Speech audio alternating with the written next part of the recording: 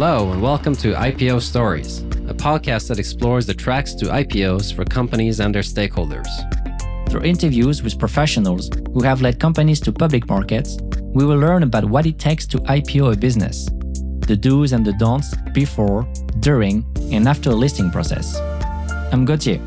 I'm Per, co-founders of Amundsen Investment Management, a Europe-based equity manager.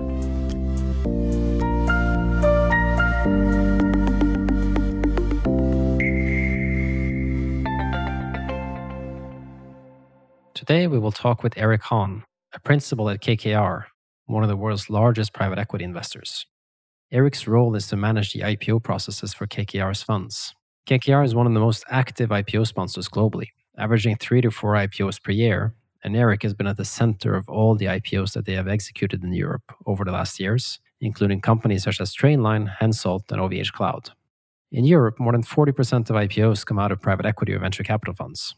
One of the criticisms we often hear from our peers in the investment community is, private equity is selling, why should I be buying? Today, we will try to get Eric's perspective on this question, his considerations around listing a company in Europe versus the US, and how to ensure companies are ready to become public. Before we start, we would like to remind our listeners that our discussion is not financial advice, nor an investment recommendation, nor a solicitation to buy or sell any financial instruments, or an offer for financial services or any other transaction. The information contained in the recording has no contractual value and are destined for an informational purpose only. Amundsen Investment Management and the participants in this podcast may have holdings in the companies being discussed. Thank you very much, Eric, for joining us on the show today. It's great to have you. We've been talking each other for a while now on different transactions in the past, and you accepted very kindly to do this podcast with me today. Maybe can you start with an introduction of yourself? Would be great. Yeah, happy to. So I've been now with KKR for 5 years. I sit on the public equity team within KKR Capital Markets. So think of us as the in-house capital markets advisor to all of our deal teams and portfolio companies. I focus exclusively on the public equity side of things. So think managing the IPO process, the subsequent monetizations, pre-IPO raises that our portfolio companies do, as well as anything equity linked. So think convertibles, margin loans, derivatives, etc. I also lead all of our investor-facing activities, as well as everything related to the European portfolio. So I've been involved with all 6 IPOs that we've taken public in the last 5 years. Think Trainline, Hensoldt, Callison, Software One, OVH Cloud, and Darktrace. And then prior to that, started my career at Citi, also working in an ECM capacity. So as a firm, you're very global, obviously. Everyone knows about KKR, big firm, very large in private equity, right? Can you tell us just some numbers in terms of how many divestments you do per year in private equity, just to get a sense how active you actually are as well in IPOs? Yeah, so I can give you some statistics around how frequently we tap the public markets, if that's helpful. And the funny fact there is, if you look over the last decade, we're the most active sponsor when it comes to exiting via the public markets. So the IPO process is truly built into our DNA. But if you think about just some context, right, excluding last year and this year, of course, which are fairly anomalies, 2021 was a peak for us. We took 11 of our portfolio companies globally public that year. Prior to that, if you think about it on a kind of 5 to 10 year basis, we average roughly 3 to 4 IPOs a year. 3 to 4 per year. That's been an average for you, okay. And do you actually, this level of activity, is that mainly in the US, Europe, or again, it's very well balanced across the different geographies? I would say if you look at the history of the firm, I think the majority of that is going to be in the US. But again, I think it's come in waves. So for example, in the 2018 to call it 2021 era, there was a fair slowdown in the US portfolio. So it felt like we were spending all of our time in Europe. And that's when we did Callison, Trainline, Software One, Hensoldt, and those were all back to back to back to back. But for sure, IPOs may be, the minority of your exit. Most likely you will do trade sale or financial exit, right? So secondary buyout. That's right. I mean, for the most part, you will see sales strategics, other sponsors. But I think the interesting thing is, at least in most of the ICs that I've sat in, oftentimes because of the way we invest, which is quality bias, and oftentimes with a tilt towards growth. So assets that will and should be liked by the public markets, you have as an exit base case always an option around IPO. Doesn't mean we always take that. We'll evaluate kind of what is the most value enhancing for our LPs. But at the same time, I think it's not something we're afraid of, which I think is not the case necessarily at some other firms. Yeah. And this option you're talking about, about listing the business as opposed to a full exit, private exit. How has this option changed over the last years? Because there's been a lot of talk about staying private for longer, a lot of capital in the private markets. And it's true that we probably have seen a fewer IPOs. I mean, 21 was an exception, obviously. But has the IPO product or option be less appealing for you guys or no change really? It's interesting, right?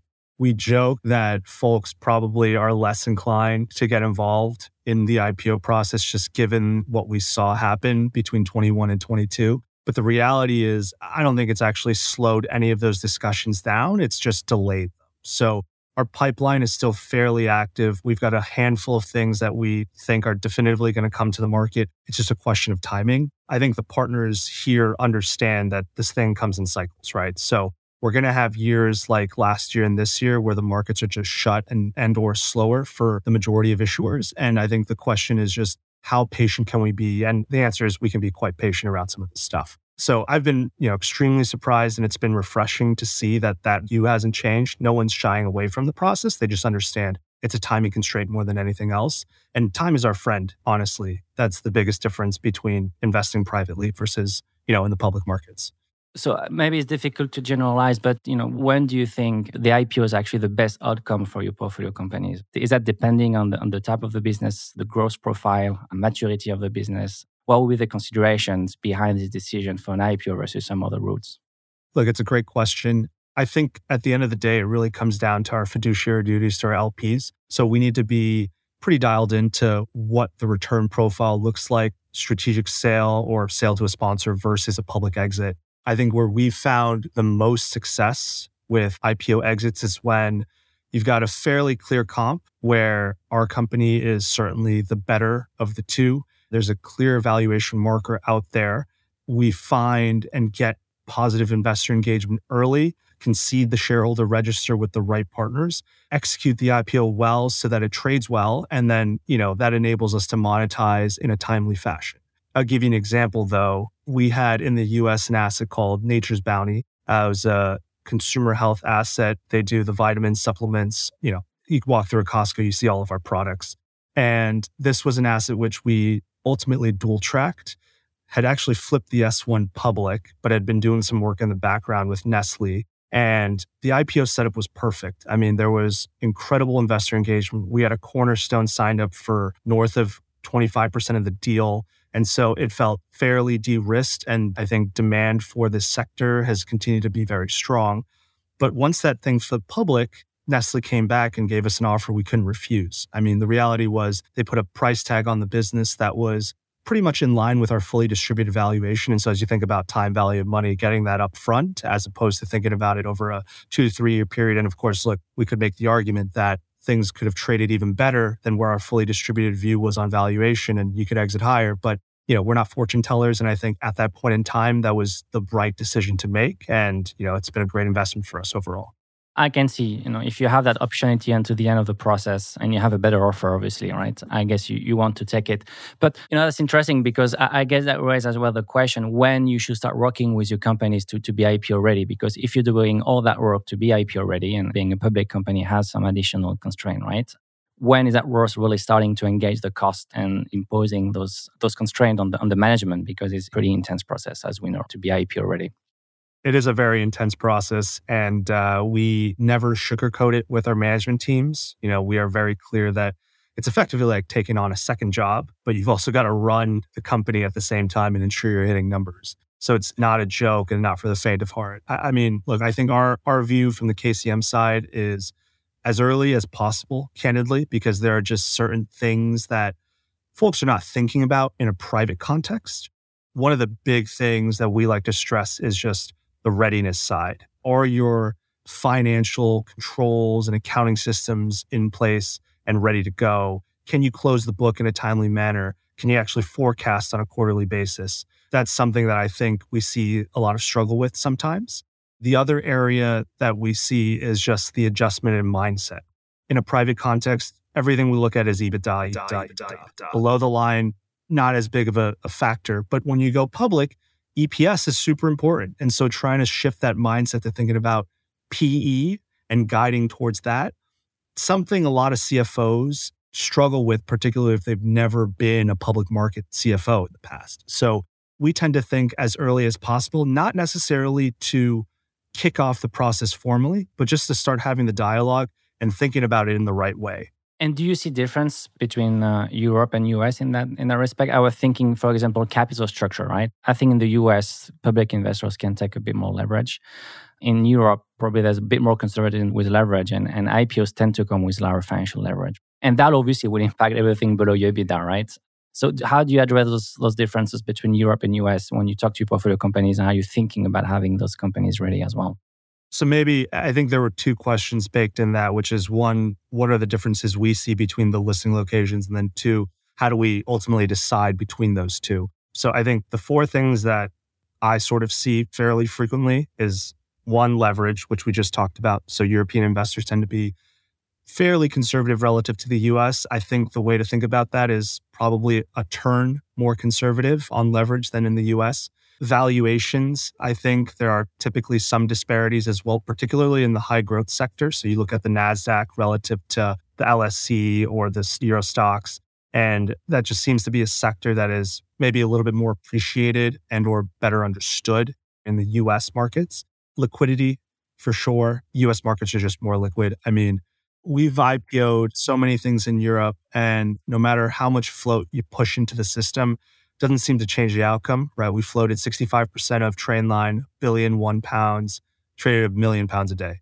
We floated 250 million pounds of dark trace, 10% float, traded £1 million a day. So things just don't seem to trade much in Europe, unfortunately. And then, look, I think on the kind of research side, I think that's a pretty big difference in the market. In the US, you have research analysts that will get involved in the IPO process, but they don't publish research until 30 days after the actual IPO. And so in Europe, you have research analysts that actually have to lead with valuation, lead with a full report that investors can lean onto. And that's a tougher proposition for some of these analysts because you just have no clue how some of these things will trade post, and your price targets may be all out of whack afterwards. But we find that that kind of market exposure aspect in Europe is just a longer process, right? You're out there for about a month before you price. In the US, it's closer to a couple of weeks. How do you select between US and Europe then? But for everything you said, right, at the end of the day, it seems that US market are more attractive in terms of IPOs, right? More liquid, probably can get better valuation. I think that can be discussed. And the process seems a bit smoother as well. Yeah. I mean, look, on paper, I think that's right. But the reality is those things are true on a longer term basis, but on a case by case basis, they may not be true. So what doesn't work in that context? You're a European company that's purely in Europe or single country within Europe, and you want to list in the US. But there's no brand recognition in that instance in the US. And so if you're not a big, large global company with global operations where you can actually point to 50% of revenues being in the US, it just doesn't make a ton of sense, right? I mean, if we were to list Hensoldt in the US, it would be an asset that would unfortunately just not command the same type of attention as a Boeing or any of these other large defense contractors, right? I think the other thing you got to take into account is heritage of the business, right? I think Darktrace was a perfect example where Poppy, the CEO of that company, very proud to be a high quality British tech pioneer. And so I think there was a scarcity value associated with being listed on the LSE as opposed to being in the US, despite the fact that we have very clear cybersecurity comparables that trade on the NASDAQ. The other thing to take into account is just your profile. Yes, you may be a quality grower with good margins, but then how do you face and stack up against some of the higher quality cash flow generating SaaS companies that are in the US? I mean, these assets tend to grow faster with better margins. And so you want to make sure you have a profile that'll actually stand up against that, right? I think if you look at Adyen, if they had listed in the US, I think they would have been very successful as well. But that's been a huge darling in the European payment system. And it's because there's nothing else like it at that scale in Europe. So I think you got to really take into account those types of factors. It's not just a liquidity or valuation or comp discussion. And then I think the last point, which folks fail to understand, but very often we'll get sent pitches for some of our businesses. And I've seen this happen even on IPOs that we're not involved in, where you've got a US business, which from a business perspective is a real comp. And people think you can just port over the valuation, take a discount to it, and, simple, done. That's how you get to the valuation for this new asset. The reality is, in all the IPOs that we've worked on, I think that's been some component of the pitch that we've heard. And what we found is European investors just will not look outside of the continent. They will defer to things that are in Europe, comp it to things in Europe. And so you're not going to get the same valuation uplift that you think theoretically you'll get. I think OVH Cloud, which we took public in 21, was a great example. DigitalOcean is a very clear comp listed in the US, and we could not get any single investor in Europe to really focus on that. The only guys that really did take a view there were US investors that ultimately participated in OVH's IPO, but the French investors, the UK investors really struggled on that point and actually looked at a basket of other tech names, which candidly weren't really the right business comps because they didn't have the right financial profile. But broadly speaking, tech versus tech, that's how they evaluated it. I think that's very true, and we keep seeing it very often. I mean, you mentioned OVH, but recently you had the IPO of Fionos in Germany, and I think they tried to pitch it with valuation like GoDaddy in the US, but effectively I don't think it did really work. And I think the US investors might participate in European IPOs, but that doesn't really work the other way around, really. And so I think European investors have their own cost of capital and valuation approach, right? So I think it never really worked to compare a US company with a European company from a valuation perspective, but we keep seeing it in pitches, as you say, right? But there's another big difference, right, is the liquidity in Europe. And you mentioned that whatever the deal size, company size, you kind of end up with the same liquidity, right? Which in a sense can also impact valuations, but also will affect for you your timing to exit. So for sure, it must influence you as well, again, in your IPO decision, again, going to the US for an IPO versus Europe, how long you're going to be stuck with this asset, how you address this concern around liquidity. It's a great question. Our view is this, which is liquidity is certainly a problem, but it's a problem that's pretty quickly solved with performance. So if you have a high quality company that can go out there and constantly hit numbers, liquidity shouldn't be a concern for you because there will be a bid on the other end of it. So even if we take a deal out that is some astronomical number on a day's trading perspective, if there's performance underlying, people will be there to buy the deal. So I think that is a function of dealing with that market. You're going to have to bite the bullet on liquidity, but you have a high quality company that does well, not going to be a problem. And by curiosity, I mean, you talk to European investors, your colleagues in the US talk to US investors. Is there a big difference to how many accounts you actually speak yourself versus your US colleagues in terms of, again, the breadth of the market? Structurally, we know there's more liquidity in the US, but in terms of investors who engage in IPOs and capital markets, do you see as well a difference? In my experience, on balance, sure, there are certainly more investors. I think we have a slightly different take on this, which is we're not looking to partner with everyone under the sun. We aren't a bank. And so the goal is to have a number of close partners that we can work with on everything that we trust from a feedback perspective. And so, yes, we may see more lines in the book at times in the US, but the reality is, all we're really focused on are who the top 20 guys are, because those are the guys that are going to be partners to us over the long term and really drive the trading performance thereafter. But, the opposite is also true. I mean, when we took Trainline public in the UK, that was arguably one of the highest quality books I had ever seen. I mean, so many lines in the book, great cornerstone in Bailey Gifford, every long only under the sun in the top 20. Again, comes down to asset quality more than anything else, I would say. So, region agnostic, really just quality bias more than anything else. And another thing is, in terms of private equity, who has a setup that you have, you don't have many, right? I mean, KKR, obviously, you have capital markets. I know a few other big private equity houses who also have a similar setup internally, but it's not that very common. And I think that's good because obviously you have a very good view on the product and you're making sure you can deliver best execution as well, right? And over time, for sure, it must pay off as well. But what does that mean in terms of you focus internally on how to execute those IPOs? Right? Do you have a best practice or playbook that you actually apply for every IPOs? Do you really focus on specific things, or at the end of the day, every IPOs will be very unique, very different, and you're not kind of applying again the same recipe across all your exits?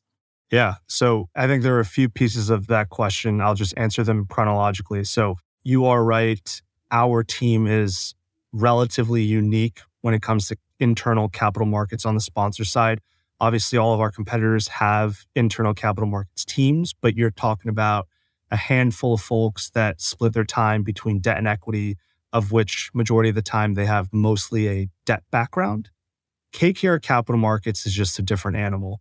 I don't think people really appreciate the scale and reach we have. So we have 70 folks globally across 4 separate business lines. So we've got debt capital markets, equity capital markets, which is my team, the co-invest side, and then structured capital markets. And the thought was just given the frequency and scale of participation across our portfolio, if we could bring that expertise in-house, you'd end up getting better execution on all of our deals, which translate into better returns. So getting the right LBO financings in place, getting the right IPO structures in place, syndicating the right amount of equity to co-investors so that we can expand our buying power, and then figuring out unique, innovative ways to structure around some of the new hard asset lines we have across infrastructure and real estate through the structured capital markets platform. And so, we've got a full team, 8 to 9 people across just public equities, which I don't think other teams have. Now, in terms of the playbook that we'll run, you are right, there is a playbook. I mean, everything we do, candidly, is grounded in investor insights. So we over-index on all things distribution related. I've spent the last 5 years trying to build out the best relationships we have, like with folks like yourself. Where that has really paid off is the feedback that we get and the real-time nature of that feedback. So at the outset of a process, there will be instances where we don't even have a bank get involved, and we'll take a management team around to meet with our best partners to get some candid views on, A, is this an IPO that could work? And B, if it is, what does a rough sense on valuation feel like today based on the things we've told you? And oftentimes this can be a year and a half, 2 years out from an actual IPO launch. And that is the type of feedback that can then be fed back into our deal teams, where they can then take a view of, do I want to pursue this path and waste all the calories to go down the public route? Or is a strategic sale make more sense? And then from there, we can kick off a process where we bring in a bank under the tent to help us with the execution. So we work side by side with them, but we'll be in all the drafting sessions, put the model together, put the presentation together. And then over the course of the life of the deal, we are talking to all the investors that are meeting them on an early look basis, a PDIE basis, a deep dive basis, and then fully allocating the book top to bottom to make sure that we have the right structure. What we found is that oftentimes that has just yielded better awareness of where the deal is going, because there have been instances where if we're not involved, the deal team feels like they're in the dark. We're not getting the right color in place. Views on valuation change pretty quickly. And then we get to pricing and we have no clue why and how we got there, and why the account that told us they were super engaged 2 weeks ago is no longer there for some reason. And so having us boots on the ground, I think, has just yielded a better, one, outcome for most of these deals, but 2, we just have a better relationship with the buy side because there's actual two-way dialogue as opposed to going through an intermediary. Aiming to get a better relationship with the buy side, I think, is very important, especially if obviously, public markets is an important way for you to monetize some of your investment, right? And it's very frequent in our world. And when I talk to my fellow public investors, right, that, okay, there's a private equity selling, why should we be buying now, right? So there's always a bit of skepticism around private equity, timing of the IPOs, why are you selling? And I guess, having the setup you have probably will help as well addressing that when KKR is selling an asset. But how do you think then yourself when, you have to price an IPO and you exit post-IPO, knowing that, again, maybe the market would challenge you about the rationale of the listing?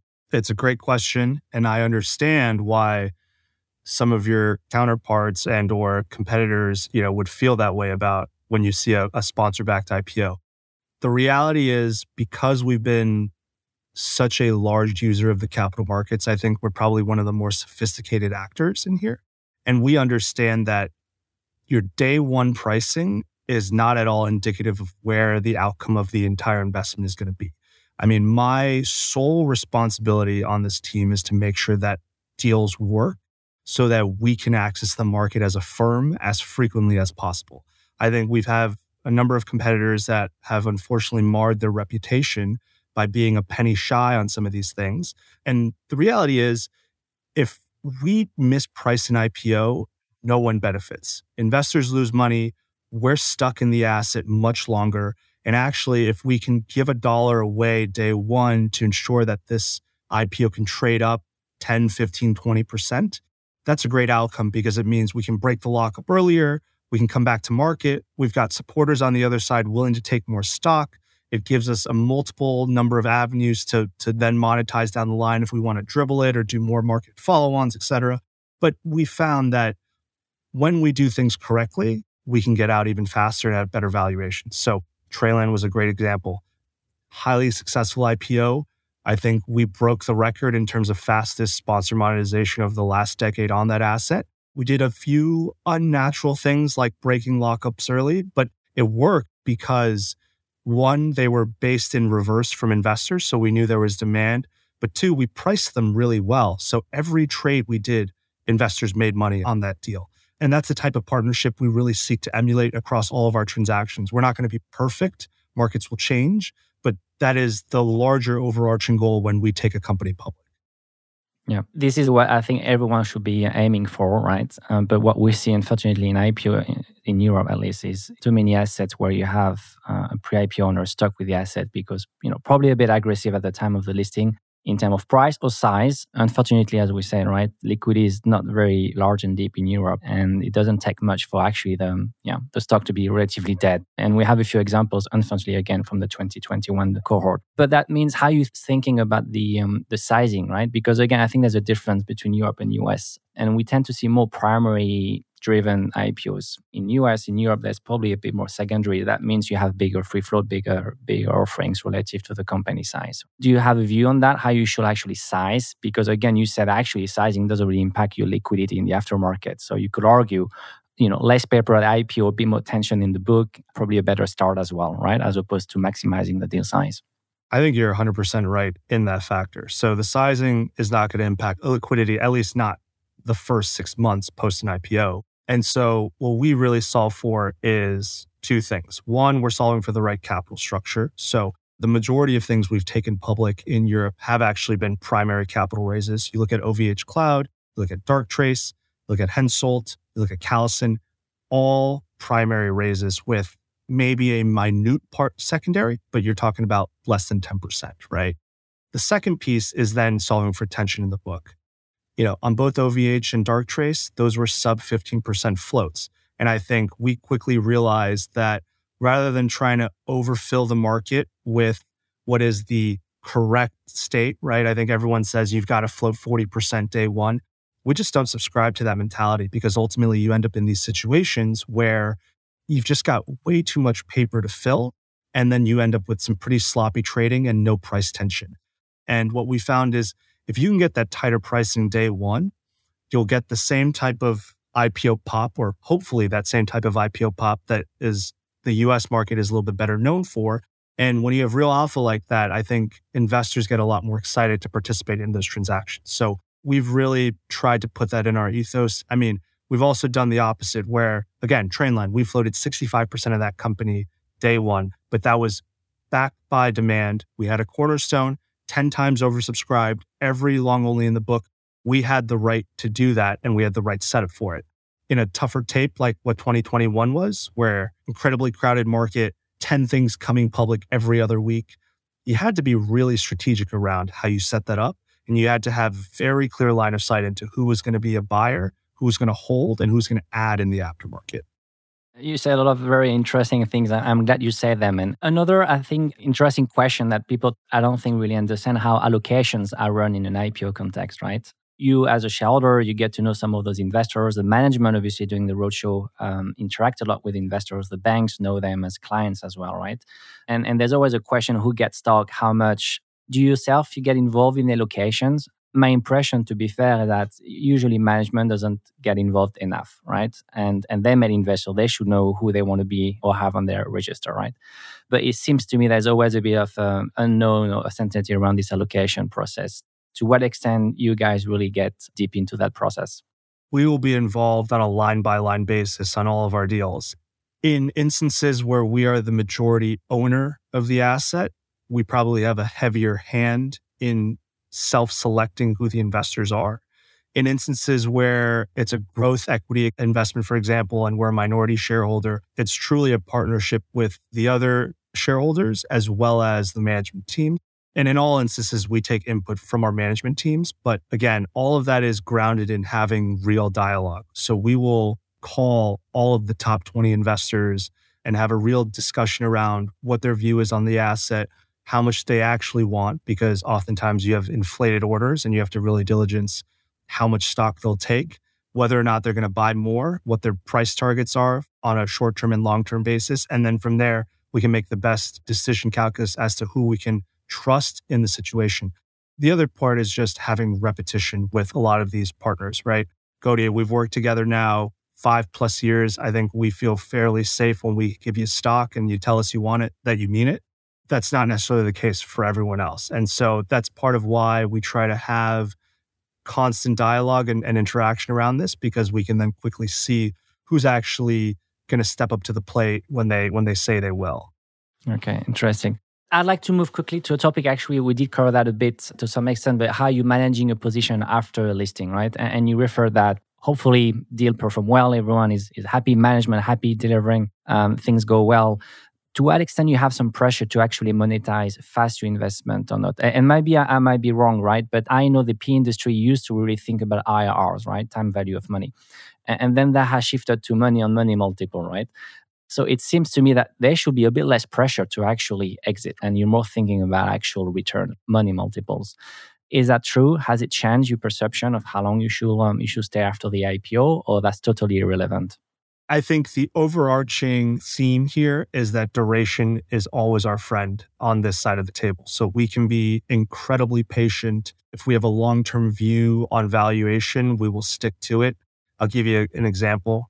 One of our longest tenured investments was a business called First Data, now Fiserv, big global payments business, but we LBO'd the asset in 2008. Not a great time to be putting on a big capital structure on a company, but over time got through it, did a private raise in 2014 to delever the business, and then ultimately took the company public in 2015.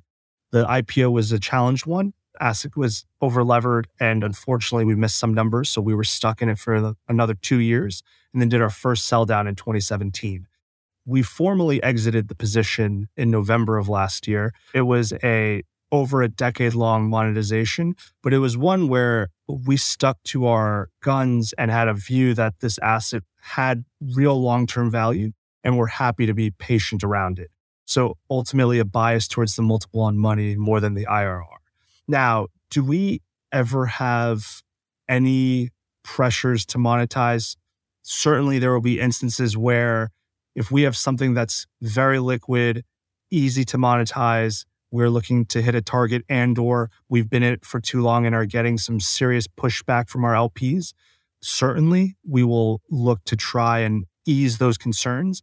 But the reality is those are far and few between. And at the end of the day, we're going to be fairly disciplined on valuation and timing and really look to optimize that for our LPs. And I guess, but there's also expectation from public investors like us when you bring an asset to the market that eventually it becomes a 100% free float company, right? That's a natural route and objective. At the end of the day, those should be, very liquid assets, free float, and owned by the public investors. But what happened for the last 2 years, a lot of those IPOs trade well below the IPO price, right? So I guess there's a bit of a debate right now is, should you give a bit of liquidity to the market on some of those investments, which maybe they have performed, the company has delivered, but the market has corrected and cost of capital has gone up, right? But how do you think about that? Does that mean you have to get back to the IPO price before actually giving liquidity to the market, or you're actually considering giving some liquidity? It's actually in the interest of the company as well. Any views on that debate? I think there is certainly some merit around giving a little bit of liquidity, but it's a chicken and the egg problem, because from our seats, we understand that there is this liquidity problem with the stock and that's probably driving some depression in the multiple and the valuation in the share price. But at the same time, we also don't want there to be a signal to the market that this is a price level that we're comfortable necessarily exiting at. So you run into this problem where it's almost a circular argument to some degree. Now, I think it's a case-by-case basis, right? So there will be certain instances where I think that does make sense. And if you feed a little bit of liquidity in the name, you sort of get the stock back on people's radars. You ensure that people are beginning to focus on it a little bit more because it was either orphaned or forgotten for some time. That can be a real catalyst event over time. I don't think that's necessarily true in every case, but I think truly there are some case-by-case basis where it does make sense. Because as you say, there are some names where sponsor hasn't done anything for 2+ years and you just sit there, scratch your head and wonder, is this ever going to come back? Or should I stop spending time here at all? And that leads me to the other topics here is management, because we see a lot of those companies where management is delivering. And what I think I have observed is also an increase in the number of management changes after the IPO, 18 months, 24 months, maybe sometimes even sooner than that, where basically the management has been working with the sponsors for a couple of years, led to the IPO, and then change, right? And I think that's difficult to accept for public investors. We can understand, management want to retire, right? But my view is, why not actually hiring a different type of management just right before the IPO to get this PLC type of management who can stay, right, for longer, right? Again, how do you think about that risk that the management want to quit after the listing? Do you have, again, a model for that, or is case by case? Yeah, the reality is it is case by case, but I think we understand that that is a very important piece of the puzzle for the shareholders that we bring into an IPO. So most of the time we have some longer dated contracts with the management teams and or an understanding that they will be there at least for a couple of years post the IPO to ensure that the company continues to perform at the same level. I think the tricky part, Godia, you mentioned, could we just go hire a different management team? Sometimes we have very high quality people in place where if we were to bring someone in new right before the IPO, it's just not going to lead to the best outcome, right? They're not as familiar with the company. They, may not have the right growth strategy in place. Some of that takes time. And so it's not as easy as just, we'll just pluck in someone and prop them over and it'll be sunshine and rainbows thereafter. So oftentimes if we make a decision to IPO with a management team that eventually does want to retire at a certain point, we just make sure that it's a mutual understanding that they will be involved at least for a couple of years thereafter so that there's real confidence in the market. What happens thereafter, again, is hard for us to control because oftentimes we're not as involved with the company anymore. We may not own shares anymore. But again, at least for the duration of the investment and the near-term number of years thereafter, we try to ensure that the folks are staying in their seats. And that involvement post-IPO, you say that over time you might not get really involved anymore. That's related to you having a board seat or a specific ownership threshold, or is again deal by deal, depending on the team and the relationship with management? I think it's less deal by deal and more region by region. In Europe, there are just more stringent laws around the way we can interact with our management teams once they are public. I think also the other difference is just the way the capital markets are structured, right? So in the US, in order for us to do a trade in the company, the management team has to be under the hood. They have to be involved. They are the ones that are issuing the prospectus, off the company's shelf. They've got to do marketing and do meetings for us when we do a marketed deal. They have to do a conference call when we do a block trade. It's just a different level of engagement. And so we are talking to them a little bit more frequently in those instances, particularly as we think about our monetization cadence. In Europe, it's completely different. I mean, the reality is we're not allowed to tell the management teams that we're selling. So you don't have that same type of coordination. Also, the marketed follow-on methodology is just not something you see almost ever, right? Everything is a wall cross or a backstop deal into an overnight follow-on, and we do it without management's knowledge at all. So that whole construct just lends to a fairly different type of day-to-day dialogue. That doesn't mean, of course, we're not talking to them all the time. So we're working with their IR officer, the CFO, the CEO to go meet with new investors. We're talking to them about strategy. We still have board seats in a lot of these instances, so we've got influence. But that kind of complete transparency from a when we're going to sell type perspective, it's just not the same because of the way the deals are structured. Actually, it just struck me now. It's quite a paradox, right? Because in the US, again, we say it's more liquidity, right? So you could argue it should be easier to tap the market when you want to sell, right? And go fast. When in Europe, actually, maybe you should do a bit more marketing when you're doing a sell down. But it seems, again, it's very different and the opposite, actually.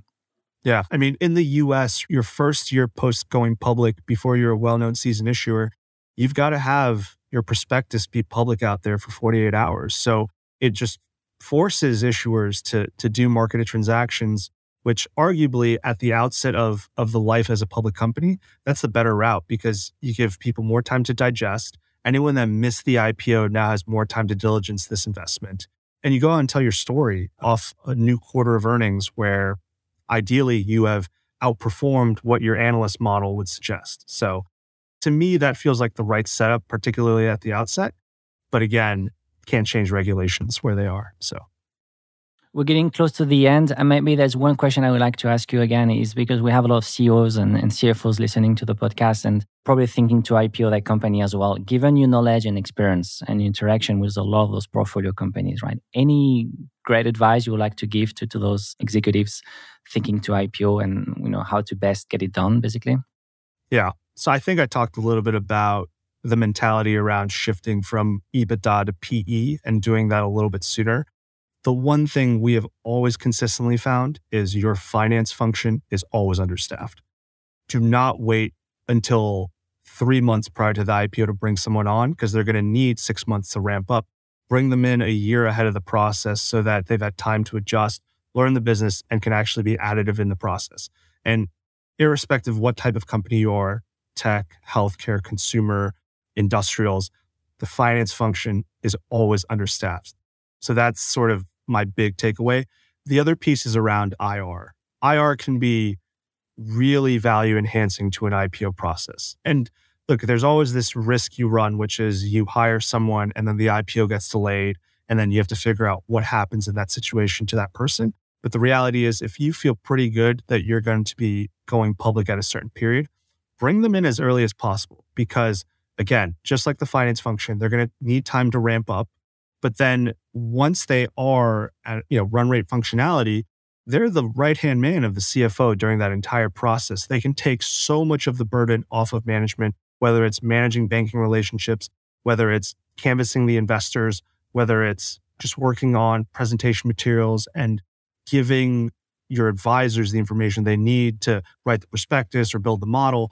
It is an incredibly useful person to have, and you will always be grateful that they're trained and up to speed versus you're doing the training while simultaneously trying to take the company public, while simultaneously running the company to hit numbers that you've promised. Yeah, I mean, this IR point is a very valid one. And too often we see companies with no IR at the IPO and not even after, hiring half-time IRs. And I think very often underestimated as a role, right? And the market is a bit insecure when you invest in a new company. And I think it's important to keep communicating and having a good dialogue with investors and making sure there is good flow of information, good communication. And very often we see some companies reacting a bit late, and actually that doesn't really help them. So I think it's a really good piece of advice. Any other company you would dream to IPO? If you could have done that IPO, you might do in the future. Which one would it be? Yeah, that one I do have an answer for. So it's public. We own a position in Flutter that was formerly a growth investment in FanDuel, which is the US sports betting application that has taken the country by storm.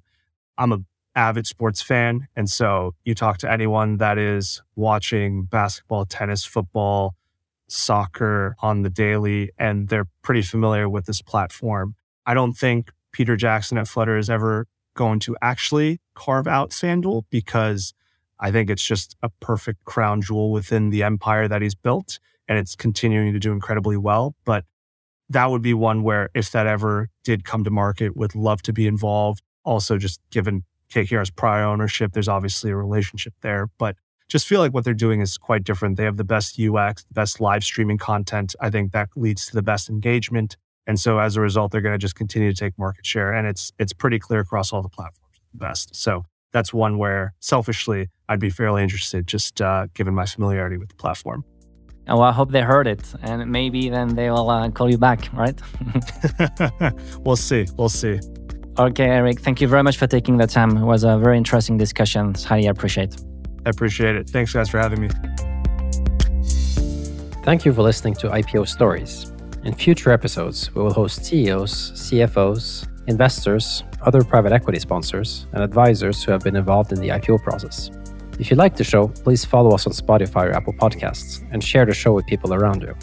Throughout the series, we would like to address some of the important questions for management and investors. If there are some questions you have on your mind, which you would like us to address with future guests, please get in touch at contact@ipostories.com.